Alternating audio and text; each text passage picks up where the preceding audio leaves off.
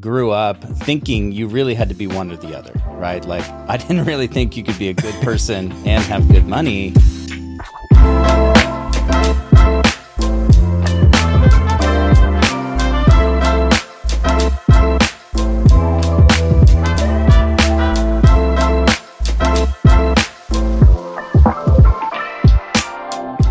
This is the Money Hole Podcast. Please make sure to like, subscribe, and download. Today I'm here with my good friend, Charlie Williams. Hey, Chris. Good to see you. Good to see you too. So, Charlie, we have two really powerful connections. We've known each other for a long time, but cancer and adoption. Yeah. Both are life experiences that are so significant to experience and go through. And I didn't go through the cancer experience. My wife did. Yeah. But then you guys obviously did, you and Heather, early in your marriage. Yeah. And then you've adopted 3. I've adopted 1. And we have 5, but we adopted 1. But yeah, those experiences are such unique experiences that you feel like you know something about someone when you've gone through it yourself. Yep. Yeah. I mean, there's been times where you and I don't see each other for a while. And whenever we see each other, it's always just like, it was just the other day. Yeah. We see each other a lot more now, which is cool. Yeah. That is nice. I think I've seen you more in the last 6 months than I've seen you in a long time. But, one of the questions I wanted to ask you is, you are a business owner. I know you've been a part of startups. You've you've sold a startup. You've been in the tech space, and right now you're a part of a company that I think is going to change the world. Yeah. But I also know that you've had, just like me and everyone else, a journey with your understanding of money. We just talked about it the other day. Yeah. So I would love to hear from you, like, what were some of the childhood memories, belief systems you had around money early on? Yeah. Well, it's so interesting. We were kind of joking about your subtext here, good people, good money. I would say I grew up thinking you really had to be one or the other, right? Like, I didn't really think you could be a good person and have good money. And a lot of that was really subliminal, I think, like these passive aggressive comments that I grew up with. So, like, for instance, if we saw somebody that was obviously apparently wealthy, right? There'd be a comment like, well, that's one way to live your life, by my mom or someone. Or if someone got a new car, well, if that's what's important to you, it's probably better if you say it with like a Dana Carvey church lady accent, like, well, you think you can take that to heaven, or you think you're special with your fancy red car. So there was just this, I think, because we were broke, right? Yeah. So we grew up broke, and we were really frustrated broke. We didn't want to be broke, but we had no choice to be broke, it felt like. So there's a lot of passive aggressive comments that really put a value system in place that said at an early age, you can't be a good person and have money. So, and I've heard you say your story. Sounds like there were some similar values in place. Yeah, there was. But for people that didn't necessarily have like a religious background, they would just say there's a rich a-hole. Yeah, right, exactly. And there's a couple ways you could say that. But we are going to curse on this one. Okay. I feel it coming. We'll see how it goes. Your first one. Yeah, that'll be my legacy to leave. But I certainly did. For me, it was more insecurity because we just didn't have it. Right. And I don't remember my mom ever telling me that rich people or people with money had anything. She just always said we couldn't afford things. Yeah. So that was the way I grew up. And then I perceived that people that had money were happier. And so I made it a goal, like, to whatever extent I can, I need to figure out how to wear the nice shoes. And it all came down to identity. Yeah.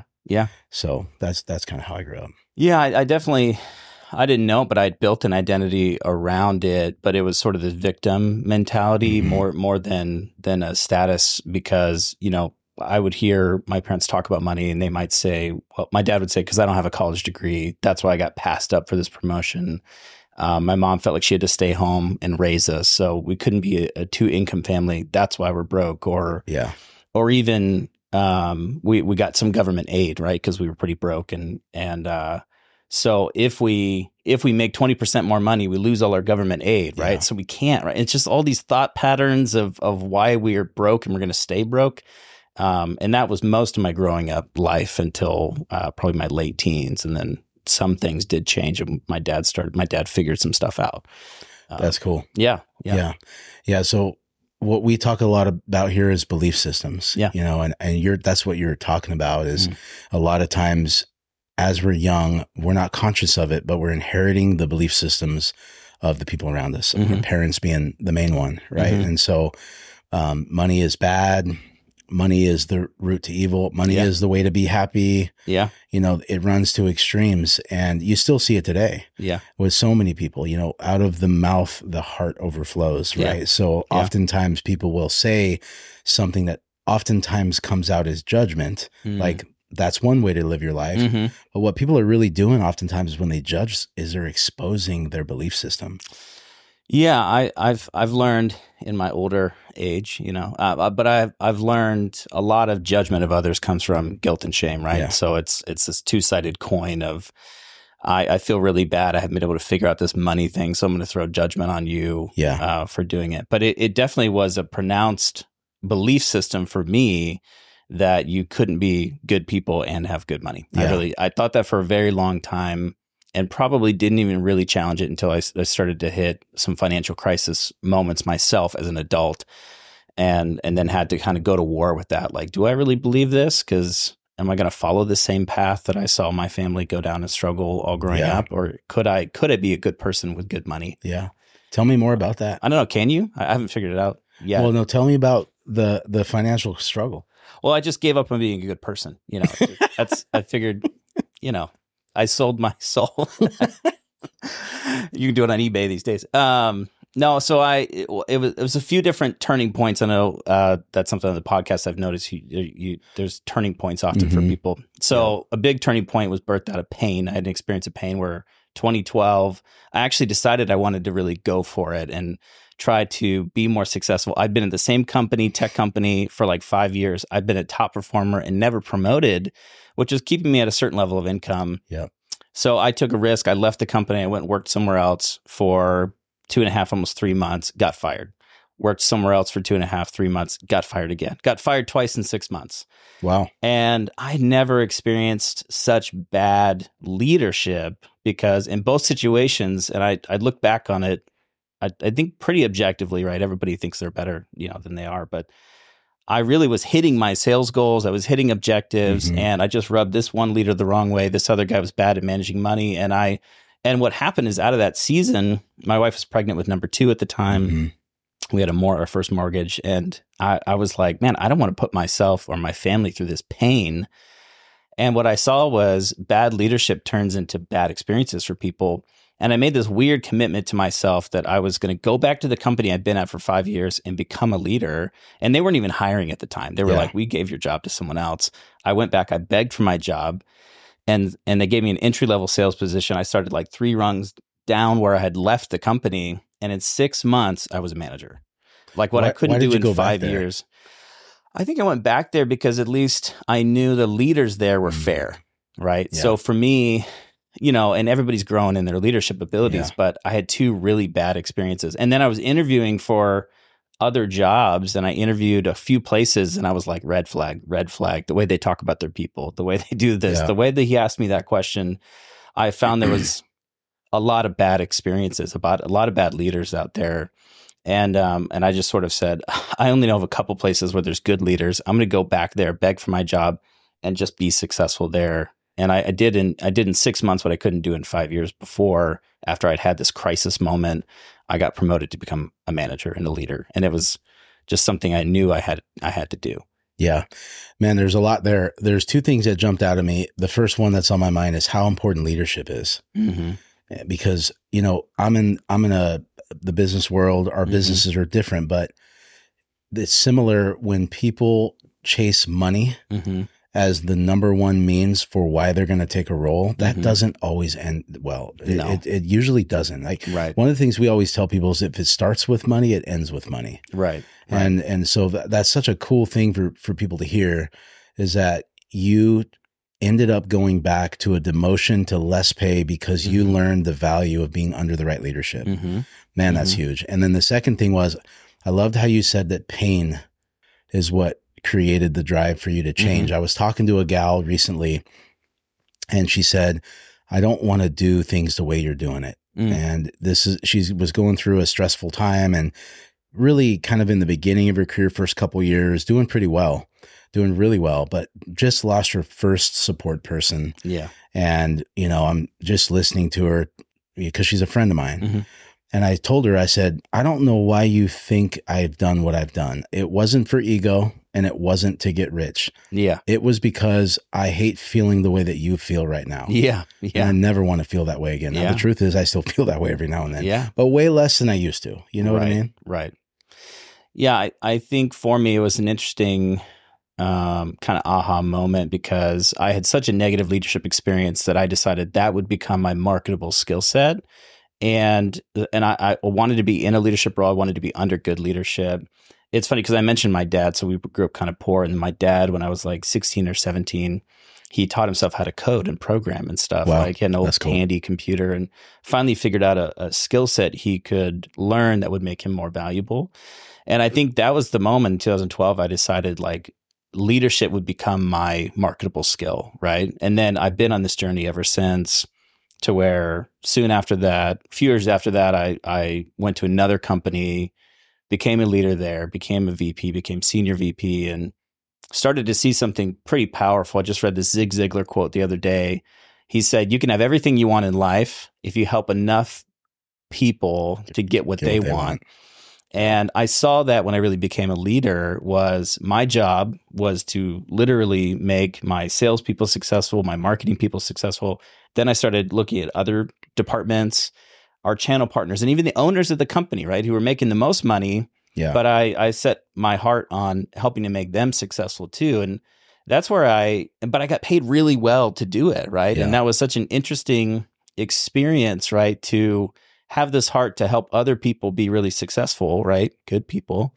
And then, but to get paid really well to do it, because I found that leadership is a highly valuable skill set, right? Yeah, like people and it's will rare. Pay you a lot. It's so rare. You don't really hear a whole lot of companies having their board of directors and saying, how do we take better care of our people? Yeah. Right. It doesn't happen very often. Right. It's always about the bottom line. It's always about the spreadsheets. They're really interested in seeing what the CFO has to say about the quarterly profits. Yeah. But it's very rare that people say, how do we pay our people better? Yeah. How do we give them better benefits? Right. It's like, I want to work for a company like that. I want to, you know. How do we make people in our company more successful in life and in their finances? And it's funny. After that, the company I worked for got bought, had an M&A event, and it was a long multi-year process. And I didn't end up liking the new owners after the fact, so I left the company. And I was complaining to a friend. I said, it's a bummer. I didn't like the new company. Didn't do these cultural things and this leadership stuff, and not bad people, just not a good fit for me. And a friend of mine said, "Oh, well, what you just described as your bad experience, that's the normal experience. Just so you understand, you've been fortunate enough somehow to have a couple good experiences in your life." And I said, yeah, okay, you're right. That's true. Like that is the rare experience to be under good leadership, or to be a part of a leadership team that you can influence as a good leader. That's good, man. It is rare. So you had this moment where you transitioned into leadership. Your dad inspired you. Mm-hmm. You had this pain that made you want to do things different. And I know you personally. I know that you have had a lot of success. You've had some really amazing things happen. You worked really hard for it, and things are still going well today. In fact, today, like I said, I don't know if we'll have time today, but I think you're part of one of the coolest companies I've seen in a long time. But tell me a little bit about your journey of stewardship and, how you view money and wholeness today, because a lot of the people that watch this, they're middle class, they're living paycheck to paycheck, and you've been there and now you're not there. And I'd love to hear like where you're at today and how your perspective around money has changed. Yeah. It's interesting because I would say I had to start making more money first. And that was, I wish I could say I took this deep interest in financial success and I read these books or I got this mentor and I did this stuff. I didn't. I decided I didn't want to die. I often measured my finances in terms of like, how many weeks before we're completely destitute, right? And I think a lot of people do this. Fear. It's motivating. How many months before I just have no money left? So, I end up finally starting to make pretty good money, like call it about 8-9 years ago, right? And I start to make more money, and suddenly I'm like, oh, I figured out a really marketable skill. leadership is highly valuable, and I still worked very hard too. And I ended up hiring a mentor, right? I could afford a mentor. I hired a mentor, and that mentor got me into reading books, and that mentor got me into really like a course of self-development that was even more accelerated, right? Like it's one thing when you're just trying to make yourself better with what you know, which is pretty limited. Yep. And when you can get other leaders around you and you try to make them better, and you hire someone to help, you hire someone to make you better, and you start reading books, there's a supercharge effect that can begin to happen. Absolutely. Right? And some people can do this before they start to be successful. I didn't, to be totally honest, right? Me neither. I had to experience some success, and then I took a serious interest in it. Yeah. And now I try to encourage other people. I'm like, I know it's so hard to think about reading this book on leadership or success when you're not there, but it's a big part of what accelerated the journey for me. Yeah, because you got to have a vision first, right? If you don't know where you want to be, you're definitely not going to go there. I mean, the coach thing, you know, or your consultant, coach, whatever you want to call it. I mean, I heard it a long time ago. It's like, if I get in my car to drive to San Antonio, Texas, and I just start hitting the highway, like eventually I'll probably get there. But if I put in the coordinates to AI, I'm going to get there for sure. And I think that's what a coach does, right? Yeah. They know how to get there. They know where the traffic is. They know where the roads are closed. They know the fastest way. They know where all the best freeways are. You're going to get where you want to go so much faster if you get someone who's already been there to show you the way. Yeah. Yeah. And someone that really can challenge you and your weaknesses too. I mean, accountability. I used Icon coaching. Oh, cool. Those guys, Kirk Wayman. And there were multiple sessions that in the middle of the session, I was like, fuck you, Kirk. You know, like where he would he would just dig in, you know, to, well, why would you say that? Well, seems like he asked me one time, he's like, what are the 3 people in your life that are really bothering you a lot? Okay. These 3 people, why are they bothering you a lot? Okay. Those are your fears and insecurities. Those are the things you believe about yourself. And he would do these mind games to me and like, oh man, it'd make me so mad. But it was, you know, it was peeling back the layers and exposing things that were going on inside. And it was so powerful, right? Because I could actually begin to overcome my weaknesses and overcome blind spots, right? That I didn't know that I had. And that supercharged the success, right? To where I could really think globally about success. And a lot of people, even well-meaning leaders, try to replicate things that made them successful in other people.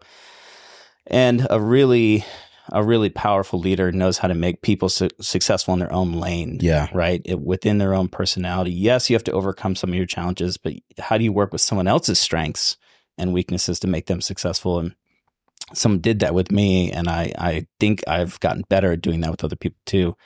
And again, like Zig Ziglar says, make enough other people successful, you can have anything you want in life. Yeah, that's good, man.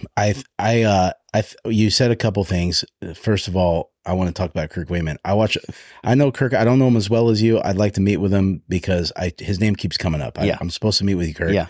You heard it. It hurts. It hurts to meet with Kirk. But he did this video the other day where he said, a lot of people have a dream board, but have you ever thought about doing a nightmare board? And the first thing I thought of, you know what a dream board is, right? Yeah. And the first thing I thought when I heard that, as I laughed. Yeah. But then he started saying what it is. He's like, you put the worst case scenario of every one of your fears on that board. Right. And you just, you realize like it dispels the fear. Right. And it helps you take more risk because you realize like the greatest fear, like for buying a house, for example. Because sometimes it's not that bad. Most of the time. Yeah. It's not that bad. Like people are so afraid to buy a house, and it's like once they realize the real risk of it, the bank takes most of the risk. Right. I mean, it's really like worst case scenario that you stop paying your mortgage for some reason. Right. And you get a foreclosure. Like they don't like put you in jail. No. You're on the sidelines from buying a house for 3 years. Right. And you recover. Right. You know, I know, and most multi-millionaires, not all, but so many of them, part of their story is bankruptcy. Mm-hmm. Mm-hmm. Like, and they wouldn't trade it for the world. Yeah. Well, like I said, I've had this great successful track record in tech sales, and some folks are like, man, you've done so well. And I'm like, I've also had to lawyer up once because I was threatened with a lawsuit. I've been threatened with a lawsuit twice.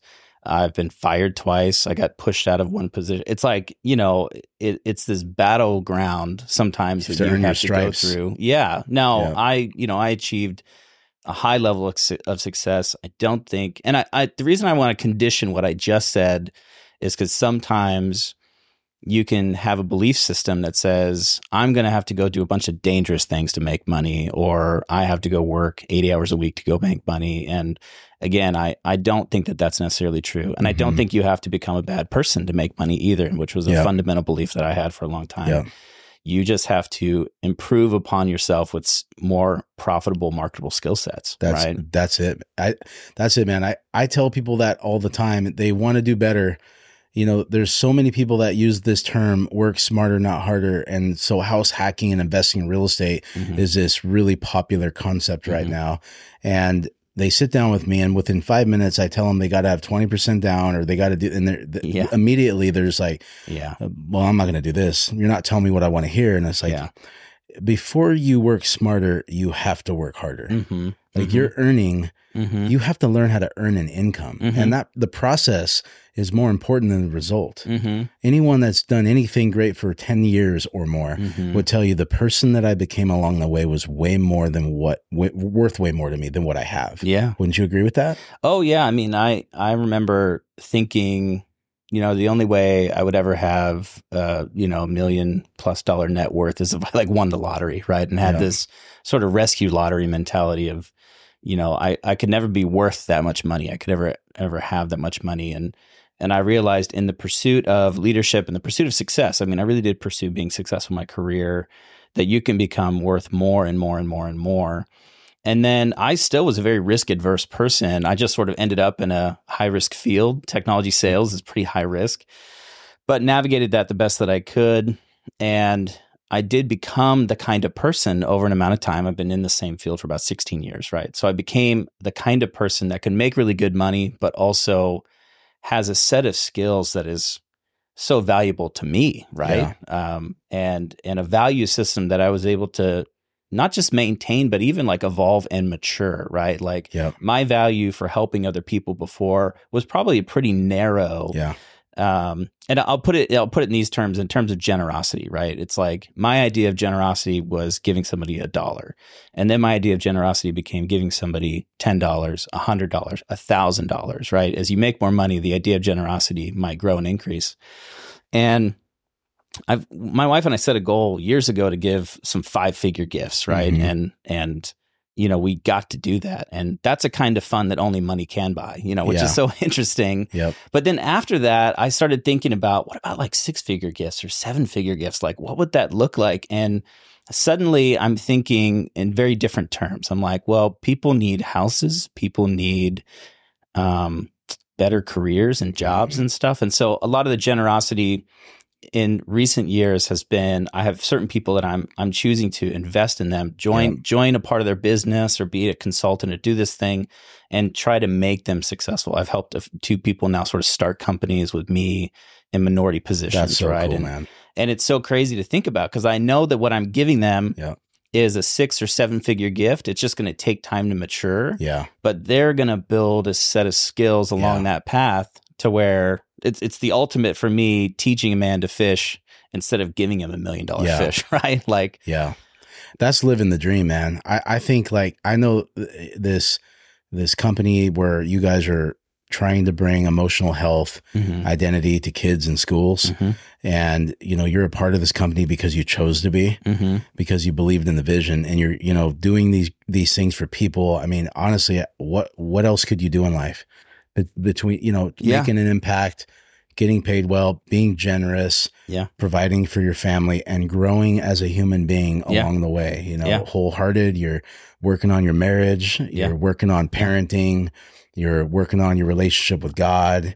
And I don't know, man, what you're living right now is what I always describe as like having it all. You know, it's like of course you want to grow and always improve and make it better, but it's a good season, man.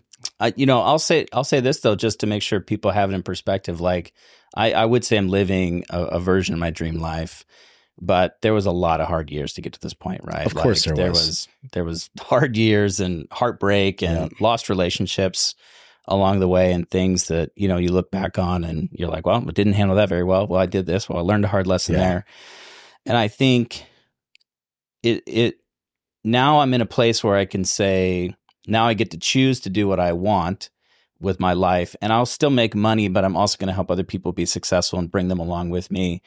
that's not a place most people can afford to be in, though, which is so interesting, right? And I'm not saying that because I think anybody has an excuse to not be generous or think about other people.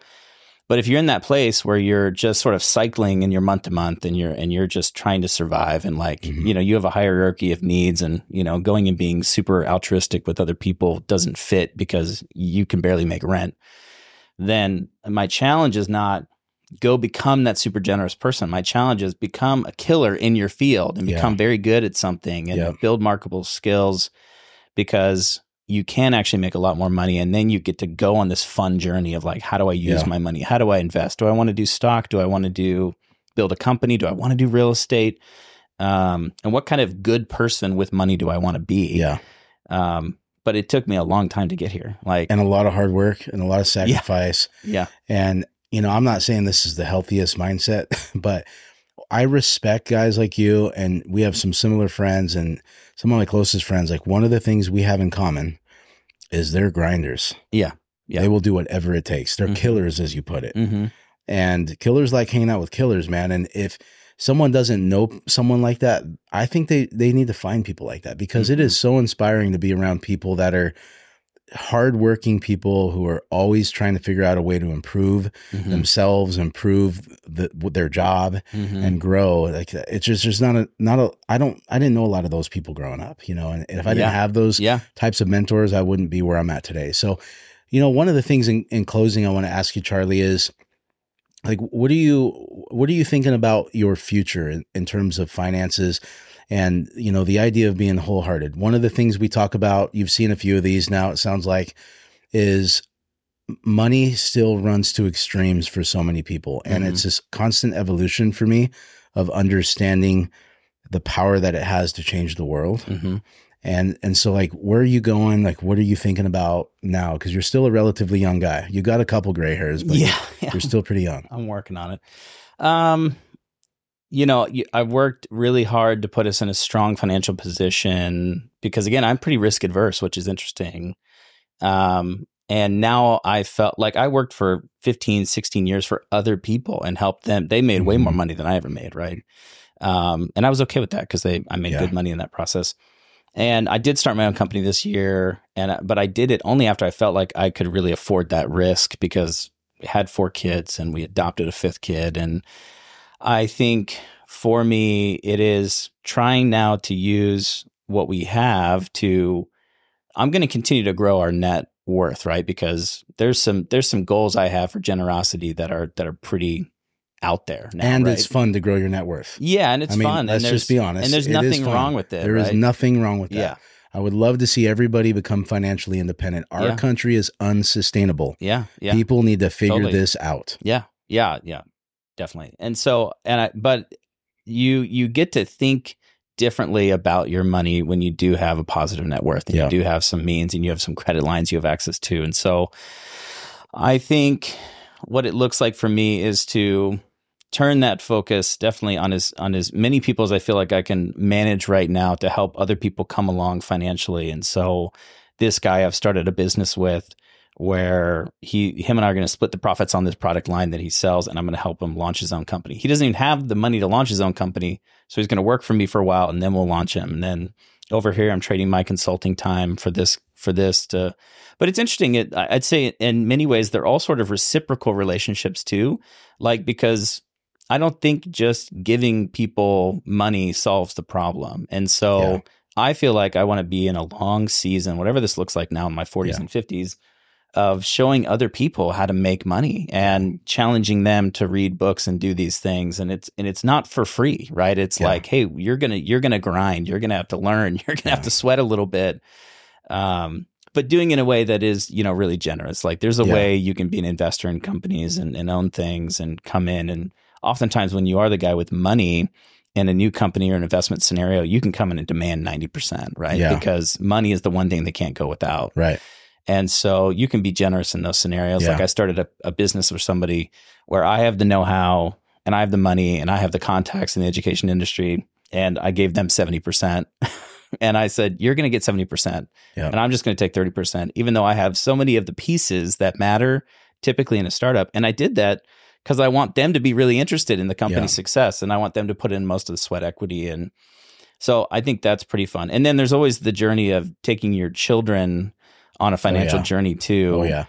You know, me and my parents, we never talked about money growing up, right? It's like they never really I don't know that anything was ever taught, but I certainly caught a lot of philosophy about money. I talk about money with my kids, right? Yep. And it's good. Interesting to have conversations like, Dad, are we rich? You know, what does this mean? What do you say to them when they say that? Oh, a lot of things. Why are you asking? You want to know what I say? What do you say? No, I'm rich. Your future is yet to be determined. Yeah, you're broke. Yeah, I think, why are you asking me that? You know, it's sometimes is what I'll come back with. Well, you know, I want to buy something. Okay, well, let's talk about that. Or, well, one of my friends saw our house or saw, you know, you picked me up in the school line in your Lexus. And so like what, you know, and what did you think when they said that? What do you think? Yeah. Great conversations come out of it. And then even trying to teach my kids about earning money, right? Like they've learned the value of physical labor, right? And then I've even given them some knowledge work, which is interesting. Like they can do some research for me on certain contacts at school districts. And I gave my daughter a raise the other day, right? She was prospecting. I was giving her 25 cents a lead. That I was hoping you weren't overpaying her. Yeah, no. But I said, when you get good at this, where you don't have to ask me questions every third person, you know, good for you, man. I'll give you a raise from like 25 cents to 50 cents. And so, and even to talk to kids about, my kids are still fairly young, but I'm excited to talk to them about, the American economy is so unique because you can own property, you can have intellectual property, you can own a business. And it's like, there's some real wealth there. Those are sort of the wealth accelerators. Yeah. But yeah, I think about that a lot actually when it comes to money. Yeah. Like, how do I make sure my kids get it, you know, and get that, yes, money is very powerful. It's like having grace in your life, but it's also not grace. You know, you attract grace by being humble. Mm-hmm. You attract grace by being generous. You attract grace many different ways. That's why money is very dangerous, because money can become a substitute for grace. Yeah. And you need grace in your life and you need money in your life. Yeah. Right. So you got to understand the difference between those two things and how they operate. Well, man, I really appreciate you coming and having this conversation with me, bud. It's been really good. And I'm sure people have gotten a lot out of this. And, you know, in Redding, there is so many people that I look at and I tell guys like David and Fab, I'm like, man, there are some billionaires in our midst. And I don't know what it is about Redding, California, man. Mm-hmm. But I think you and I would agree, like, it's a bizarre place when you look around the room sometimes and you see who's here and what they're doing. And I'm not just saying businesses and money. I'm saying like changing the world, their heart for people, their heart for their family, adopting kids, trying to be better men, husbands, wives. Like, I don't want to leave this place because I don't think I could find this elsewhere. I mean, that may not be true, but I want to take the risk. So thank you so much, my friend. I really appreciate it. Please make sure to like, subscribe, and download. And thanks for being with us today.